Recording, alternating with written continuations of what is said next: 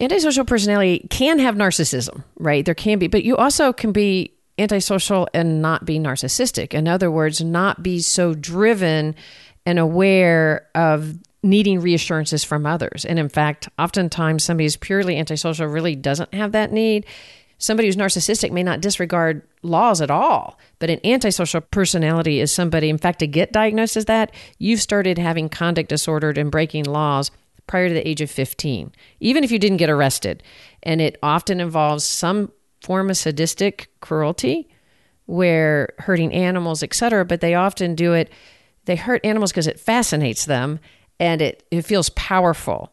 It isn't so much so the pleasure of being the power over, where once you start getting more into psychopathy and malignant narcissism, there's actually the pleasure of causing pain and harm. It's not just the power of it. There's a difference between having the power over to cause pain and one to have pleasure. I get to cause you pain and feel pleasure from it.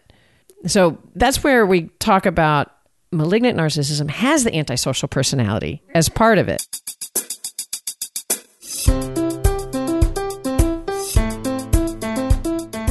This is Holding Your Own, a series from Therapist Uncensored that aims to deepen and broaden security when faced with challenging personalities. Now, here are your co-hosts, Dr. Ann Kelly and Sue Marriott.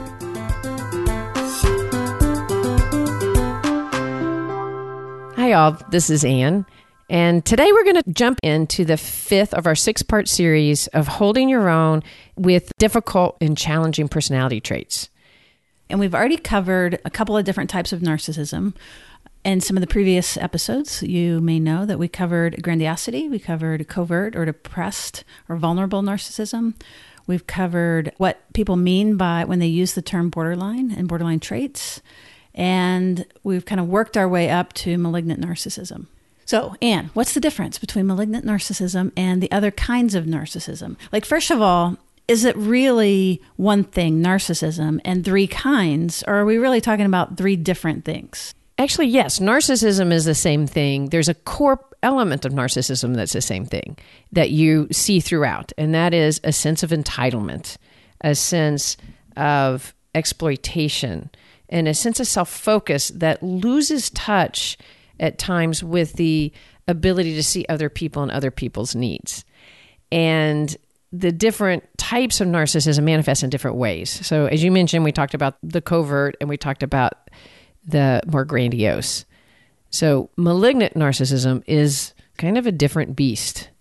Yeah, it really is. And we also mentioned antisocial personality disorder. So we are going to differentiate between malignant narcissism, antisocial personality, and split those up from this other concept called psychopathy.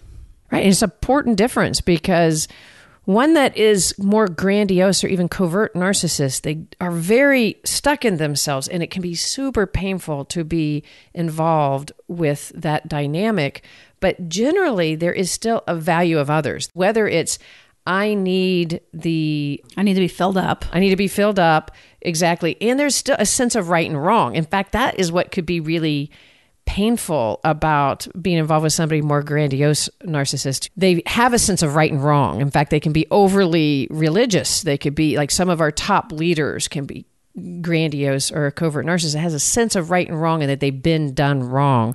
But there is a sense of right and wrong, which gets lost in a malignant narcissist because there is a combination of antisocial traits, paranoia, and some acting out of part of wanting to create harm to others. Yeah, it's kind of hallmarked by vindictiveness, right, malice, cruelty. Those are the kinds of words that are associated with this. And it really is a different animal. So as we've been talking about how to take care of yourself, what we're hoping today is that by really spelling it out and helping you be clear about these things, that if you are involved with somebody that struggles with this or that is doing this to you, in this case, we want you to be able to identify it, not get drawn in anymore, possibly leave, or prevent you from getting in a relationship with somebody like this. Yeah, and it's not always as easy as it sounds, because when we talk about somebody being that malicious, I think one of the things that can come to... How in the world would you ever fall in love with a jerk? Right. Like, that's true. Like, if they're that overtly malicious, it feels like we would all be able to identify them. And yet, just like the elements of narcissism we already described, there's a lot of charming elements to them, engaging elements.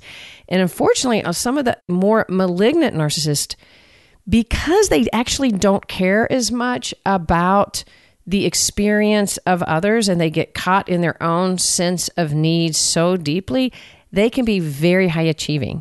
You can see... very successful. Very successful. And they can be actually high leaders because they're focused on power and control rather than connection. We elect them. We push them up because their confidence and their take charge attitude, there's a sense of, man, if I could get behind you, then I'm going to be okay. Right. What can make someone more vulnerable to that is, if you have a hard time, if you're sort of a rule follower, or you have a hard time holding yourself, and you come next to somebody that has such you don't have to listen to everybody. Like, that's ridiculous. I've got you. Like, it can be enticing if you tend to walk in the world really worried about what other people think and how other people feel, and you feel controlled by that and inhibited by that, because it can be. So, like, for example, if you have what we call the low 4 and the high 4, which is the measure on the MMPI of antisocial traits. If you're too low, it means that you can be a doormat and you can be walked on and you can be manipulated. If you're high in that, then that's where rules don't apply to you. One of the things that's really seductive about this is, as Anne was saying, it's very easy actually to imagine getting drawn in, but especially if they set their sights on you, and they begin to really pour in the attention and really focus on you, it can feel like you're swept off your feet. But that attention, and that single attention, is a foreshadowing of what turns into control. Right. So if you listen to somebody maybe that is giving you that singular attention, you listen to their history, you might notice that they have a lot of really disparaging things to say about their exes. And frequently they will have many exes because their ability to stay in a relationship is not very successful. But all of a sudden you could easily be the one because you get me, you see me, and that can feel super rewarding in the beginning. Right, but it's not relational. When you say that they have difficulty staying in a relationship, they're not interested in staying in a relationship. They're interested in fueling themselves and power over. They're interested in themselves, really. Right, and gratifying their own needs. Right, using you to get the goods that you bring them, but they will drop you with a hat and not think about it, if they are motivated to do that. I love what you're saying. I mean, how you're highlighting that. And if we could draw a difference between somebody who struggles with regular grandiosity and narcissism, they could struggle with relationships for sure, right? But they generally feel victimized by relationships because people keep misunderstanding them. And they want to be understood. There is a relational aspect. Yeah, they want to be understood. They want to do right. They want to be an ideal partner. And they can get super frustrated that they can't seem to get you to match them. A malignant narcissist, you will really feel discarded much more easily and not valued because there isn't that hold towards a relationality. You can really feel pretty quickly that it's really a means to the end, and you quickly start feeling it. And when I say quickly, with a malignant narcissism, you often will, but I think it is important to continue a little bit to talk about the enticing part of it, because we were mentioning we elect them. We support them. We worship under them. It's frequent, actually. It's somebody who can gather a flock and seems to be a strong leader and really exploits people's vulnerability in that. Right. And one of the ways they start exploiting is by, we mentioned earlier, the sense of mistrust and suspiciousness. Well, they carry with that. And so what gets really quickly, they usually have a lot of power and a lot of suspicion. So if you can get under their wings, you have a lot of power, but you have to stay in line because of suspicion. And if the suspicion gets turned towards you, you're easily ousted. But how they can maintain support a lot of times is by increasing suspicion in other people. And they increase suspicions between people. And by doing that, you create a fear-based approach. So I think if I was going to pick one dominating factor that you can identify when a malignant narcissist is either in your life, running your country, or running your business, it's that people divide out of fear, and their mistrust is so intense. You're with me or you're against me. Right. And if you're not with me, this is, I think, the most powerful part where you're not going to see in just a grandiose narcissist. If you're not with me, then now, because I'm overly sensitive to that, I have the ability to have revenge, and I feel justified. So I get that antisocial part where if you've messed me over, I am now entitled to mess you back. Oh, vindictiveness. Very vindictive. Yes. So you will get fired. And not only will you get fired, it is highly likely that your business connections are going to be in question. So, of course, we're talking about it on a continuum, right? There are some people who struggle with this. You have a hard time sticking with the hard line. Yeah, well, that's true. Because you have, more of a malignant narcissist has psychopathy, where you've got this really vindictive end, right? But I think, you know why it is, Sue? I think it's because I think it can appear more subtle. And I think as we say it really extreme, it's really easy to miss those that are vindictive, but you can't really feel it, right? Right. You can see it, but you can't really name it. I think it can be a lot more obscure than we think. Right. I think so too. And I want to have a really bright line between this and the other kinds of narcissism. Somebody who's grandiose likely has not had very many people approach them about this. You know what I mean? They get people under them, or they idealize people. So I agree with you about that there can be more hope if you struggle with grandiosity. And we can use terms like if you struggle with grandiosity, if it creates havoc in your life and your relationships, then there's some hope of change in that, especially if they know it and want to work on it. Right. They have shame, but they also have guilt. Like a grandiose narcissist often feels in the right, like they're right, you're wrong. But when they really see that they're in the wrong, they feel guilt. They don't actually intend to hurt people.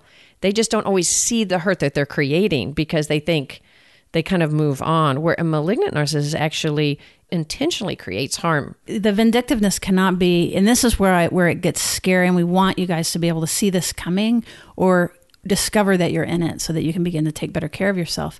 But for example, with a divorce, you see things like, it's really scary, it's very expensive. Sometimes they will do things like go after custody, not because they're that interested in the kids, but to hurt you, or really want to not divide things properly, but get you financially. That's a really great point. It's like this subtle thing is if you hurt me, I am now entitled to hurt you back. And we'll enjoy it. And we'll enjoy it. And actually what's so interesting is you might notice that they will brag about it, right? Like if somebody messed them over, you'll hear they deserved it. Serves them right. Those are subtle ways. But when you start seeing somebody that actually relies on that, and sometimes, when we're pissed, we think serves them right? Like that, I think we can all have that image, right? But in the long run, we're not really hoping for harm and hurt to people beyond the moment of aggravation and anger. We get all away from that. We do maybe in the moment, but we get away from that and we have remorse, we have reflection. No, I'm smiling because I think that's part of why it was hard for you to keep the strong line of these people cannot change, which is not exactly what we're saying, but because it's easy to fall into that for sure. Well, especially like we were mentioning earlier, to get back to those that may have found themselves involved in that, is that the mistreatment, the mistrust, when that starts falling on you, you typically get anxious and work really hard to go, no, trust me. And that may mean that you give up yourself more and more and more in trying to be able to gain favor from somebody. And there's a fear involvement that starts happening pretty quick. Yeah, your world can get smaller and smaller and smaller. Now, let's just do a real quick view from a child's eyes looking up. If you were raised by somebody with malignant narcissism, one of the hallmarks is this thing of loyalty and obedience. Huge. So again, that if you're not with me, you're against me. So kids will have a lot of trouble individuating, having relationships outside of the home. There's active attempts to stomp out anything that is not surrounding them or what they want. It's crazy making, it's scary, and if we can name it, it's not you. Let's talk about gaslighting next.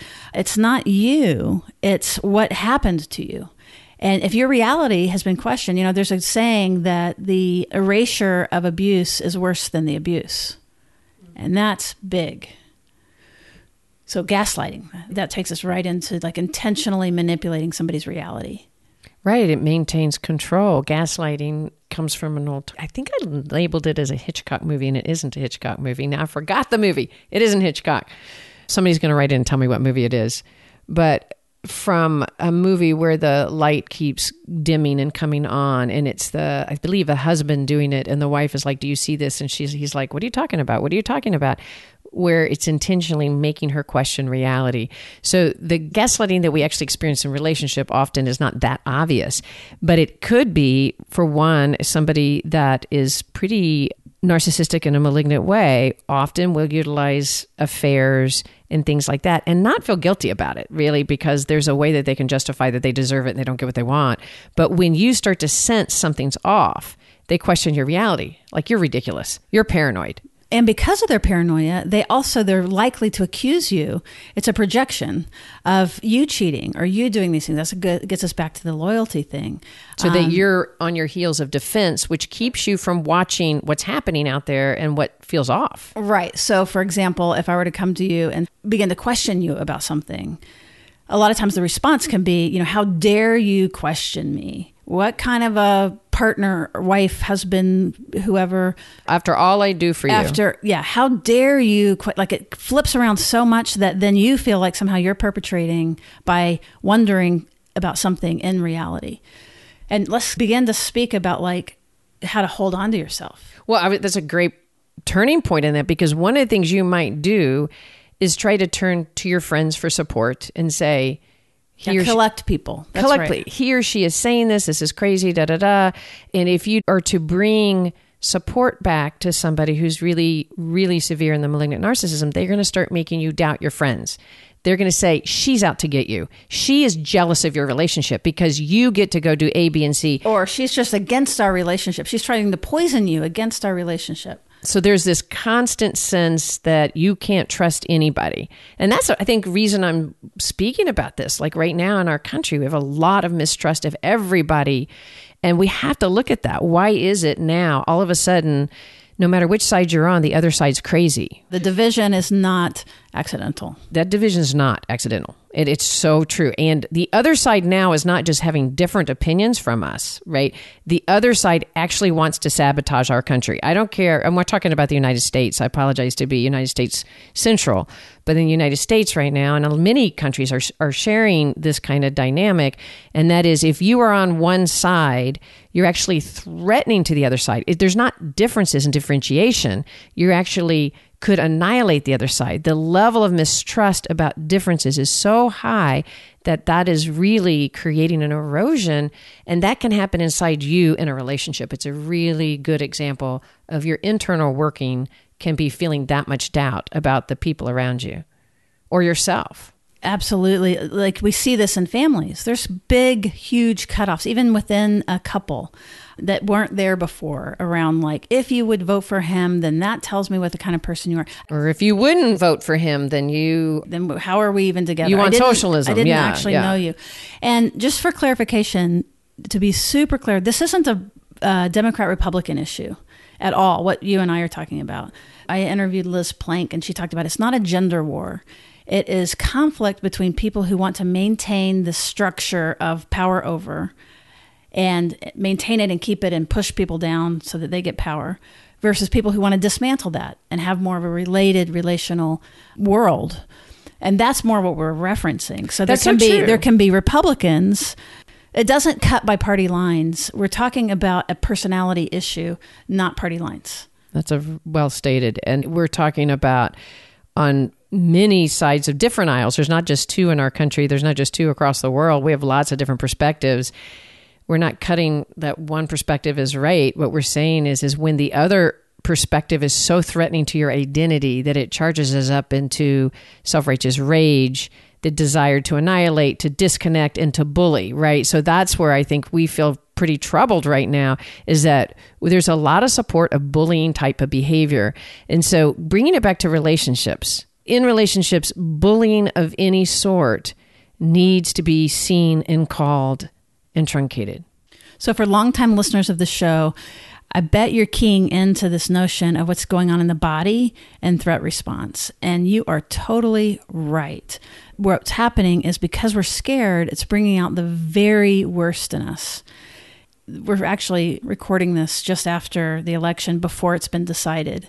So we're right in the midst of turmoil like nobody's business. Like everybody in the country, it doesn't matter who you voted for, you feel turmoil right now because the outcome, either side feels like we're about to lose our democracy, right? So That's right. That's what the fight is. Isn't that interesting that both sides are saying we're going to lose our democracy, and we've never actually felt, we've disagreed, we've been angry, but we've never thought this is what's going to break us, we're going to lose our democracy. So it's interesting to realize that right now that we're in that level of threat. So if we go down in our bodies and we go, why is there that threat? How are we going to get through that? The biggest part is we have to look at ourselves to not be only living in the world of threat and fear.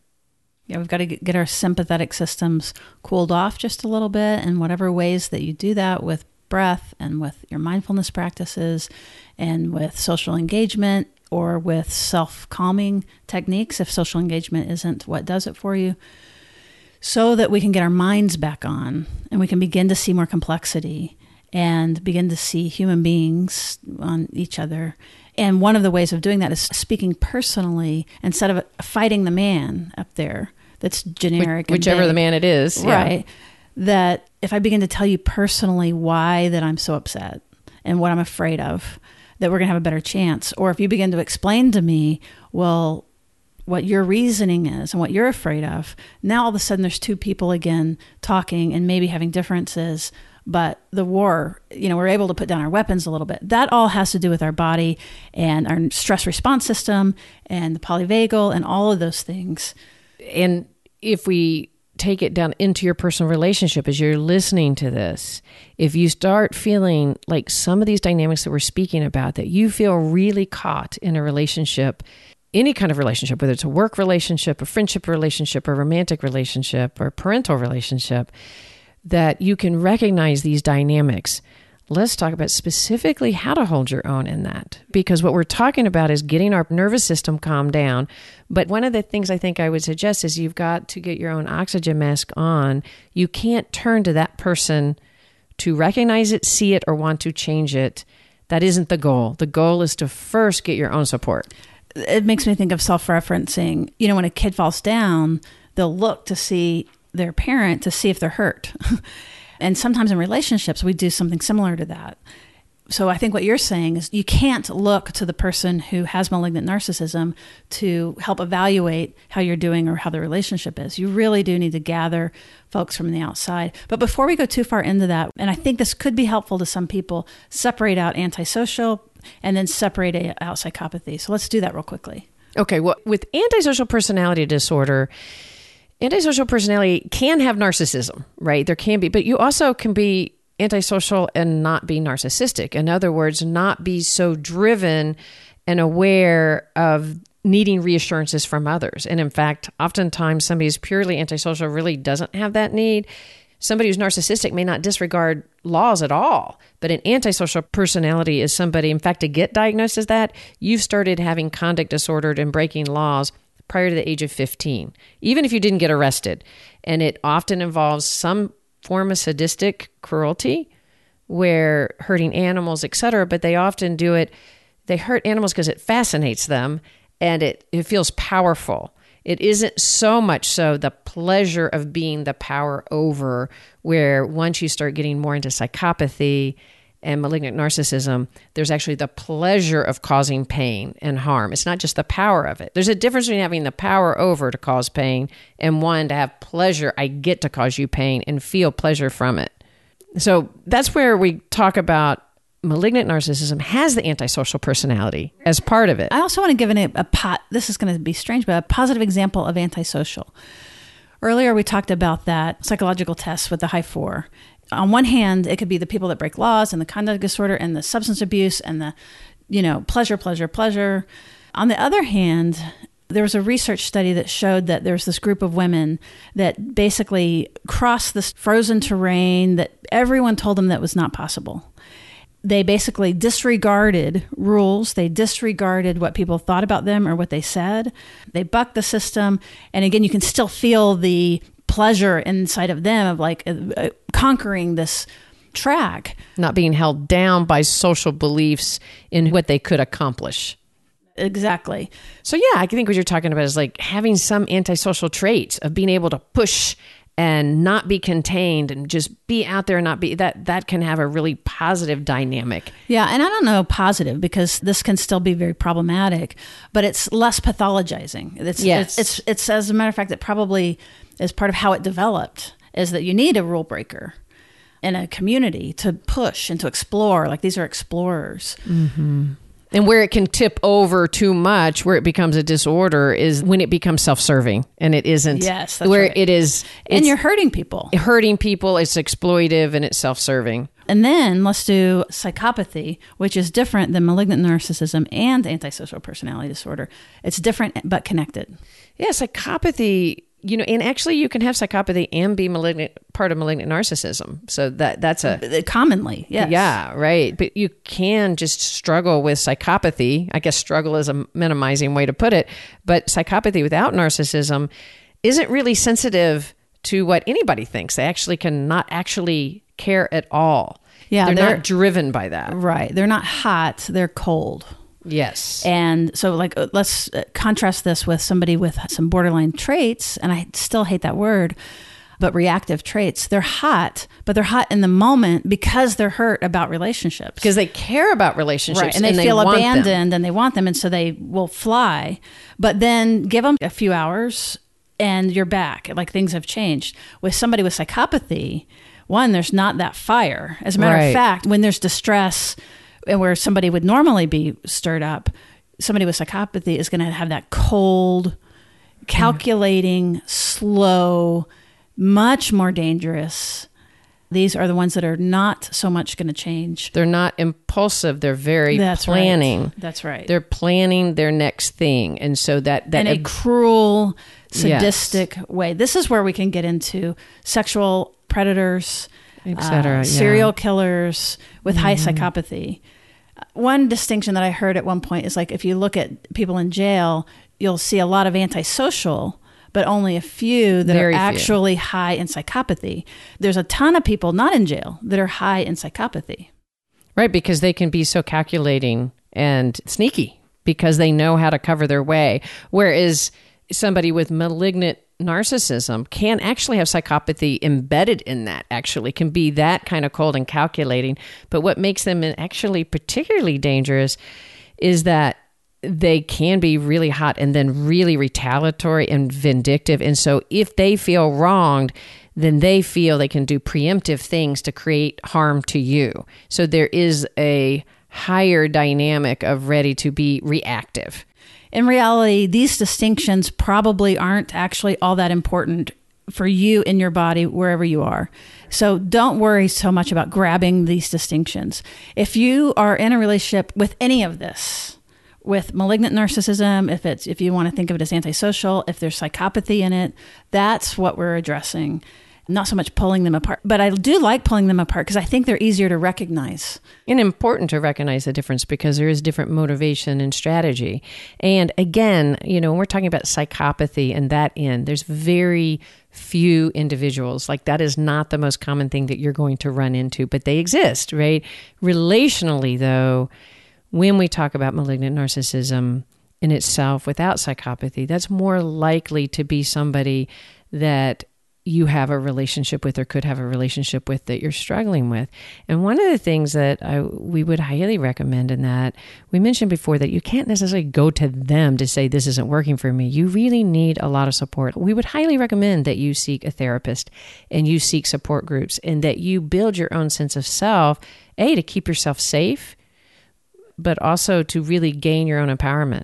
Even if it's an aquifer, and this is an image that I have sometimes, is like go underground, be fed by streams that they don't necessarily know about.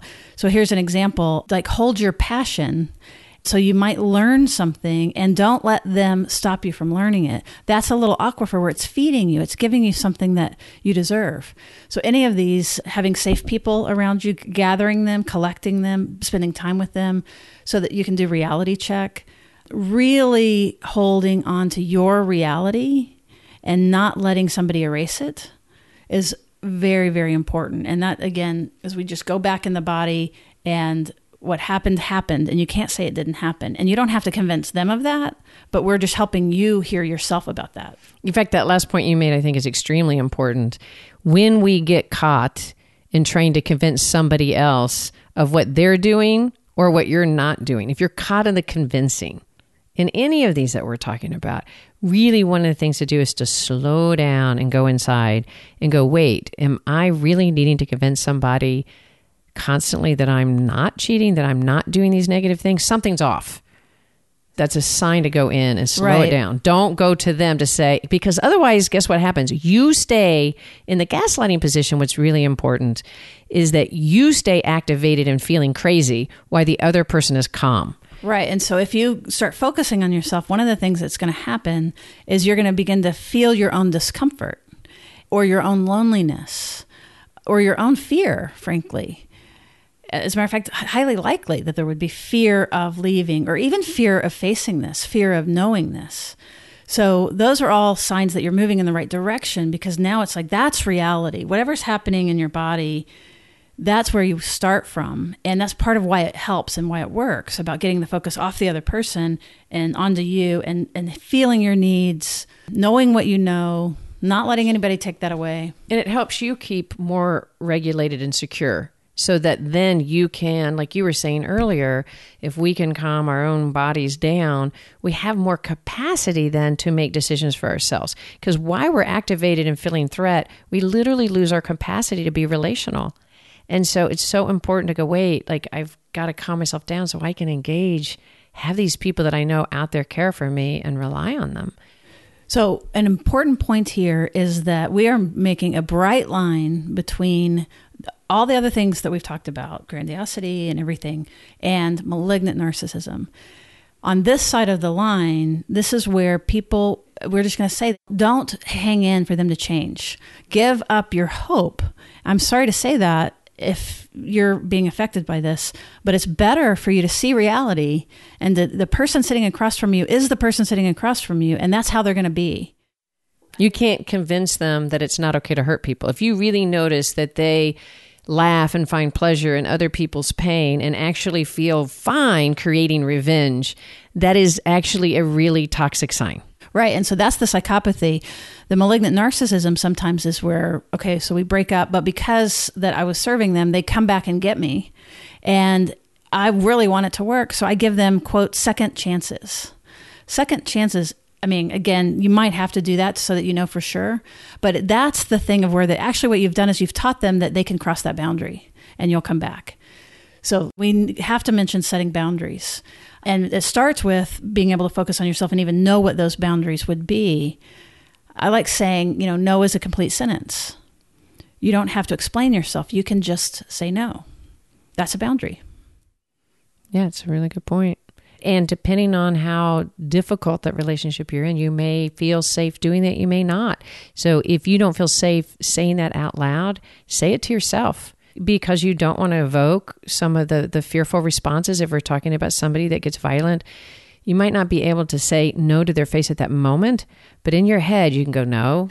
Right. We're telling, this is the aquifer. We're giving you the fuel so that you can know that what you're feeling is valid and that you can, exert your needs and request things. One other thing I want to say about this, in case that you're in a dangerous situation, then trust yourself. When we say go inside, and if you feel fear, it could be very accurate. It's probably very accurate. So in cases like that, you really want to seek outside help. And again, remember the aquifer. There are safe houses, there are women's shelters, there's all kinds of things. You would look for your local protective agency, basically, to help you with this. Again, it's a rare situation, but there will be some people listening that are embedded right now. And even if you can't get out, you can certainly hold on to your mind from here on. Like you can really stop the erosion and stop the erosion of self, even if you choose to stay or can't get out. We also want you to be able to recognize this so you don't repeat it or you don't get into a relationship like this. Yeah, recognize those signs at an early way, that when you can see somebody doesn't care about somebody else's feelings, but also really wants to create harm. Yeah, because let me say this. If you leave, let's say you're married, you better be prepared for a fight. and gather yourself for a fight. Get legal help. That's really, really important, like to be able to defend yourself from, remember, we were talking about vindictiveness and revenge. That's a super good point, because oftentimes we can hear individuals that have been involved with somebody that, again, this can be very socialized. I know at one point we're having it feel like this is only somebody that's going to be abusive by hitting, but this can be somebody who can be abusive by attorney, can be abusive by withdrawal of children, like turning children against you. So there's a way that we can be abusive in so many different ways that you might recognize. And so getting some support on that level and being able to not say, oh, I can't take this anymore, so I'm just going to give everything up. Like, right, get somebody in your corner. But we're talking a lot about relationships, and that's super relevant. I want to touch, if you're okay with that, though, how we also... Of course I'm okay with that, Ann Kelly. As a culture, right? Like, if you were recognizing these things in a boss or a leader or et cetera, what do we do about that? Because you can't always leave your job. You can't always leave, where you're living, your country. So part of it, I think it is super on all of us to be able to first recognize our own signs of living in the activated state, so that we're not just playing out, because we actually could become unintentionally pawns of this. Right. Or contributing to it. Well, that's kind of what I mean about pawns, actually, is that our bodies get threatened and they get activated. And so now we're actually reacting in a reactive state. And so that makes us a pawn to it. And yet we are going to then exacerbate the effect of somebody over us that is leading us through these kind of tactics. So if you recognize these tactics, part of your job is to recognize them in yourself and to not continue to activate in the same way. And the workplace example, I think, is really important, because like the pawn thing is that a lot of times people and the leader will gather, remember, if you're not for me, you're against me. So if you talk to a colleague, I would be very careful about that. So it would be actually better for you to begin to check yourself and to get help outside of the organization is a safer move than bringing in colleagues, because you don't know. There really is such a thing as where they enable the narcissist because they want to stay in their good favor. So you have to be really careful about that and watch your back. You guys, this has all been super heavy, but we really want to give this to you for any of those of you that might need it. I know it's life-changing. We've already gotten letters from some of our previous podcasts. Right, because we all can find ourselves having some difficult personalities and being in relationship with difficult personalities. And there's a reason why we have it, and kind of jumping in. Our last episode in this series is literally going to be focused on us as individuals holding our own in any dynamic, in any relationship. Just how to more deeply hold our own. That is going to be our last episode. And if you'll notice, you did not hear a single ad. We're working really hard to be ad-free. But what you could do if you want to help us out is join us at patreon.com/therapist-uncensored.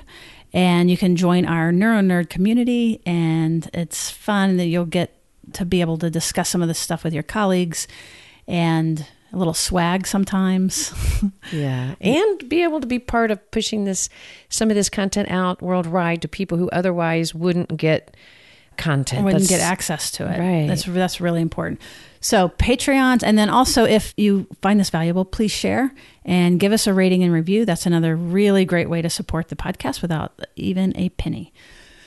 Okay. Well, thank you, Ann, for this conversation. And I do look forward to the next one where we're going to wrap these things up and really be emphasizing self-care and how to do that. All right. Thanks for joining us, and we'll see you around the bend.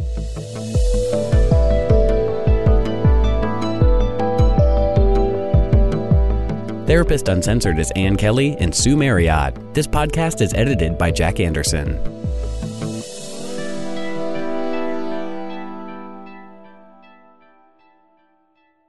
This is the story of the one. As head of maintenance at a concert hall, he knows the show must always go on. That's why he works behind the scenes, ensuring every light is working, the HVAC is humming, and his facility shines. With Grainger's supplies and solutions for every challenge he faces, plus 24/7 customer support, his venue never misses a beat. Call quickgrainger.com or just stop by. Grainger, for the ones who get it done.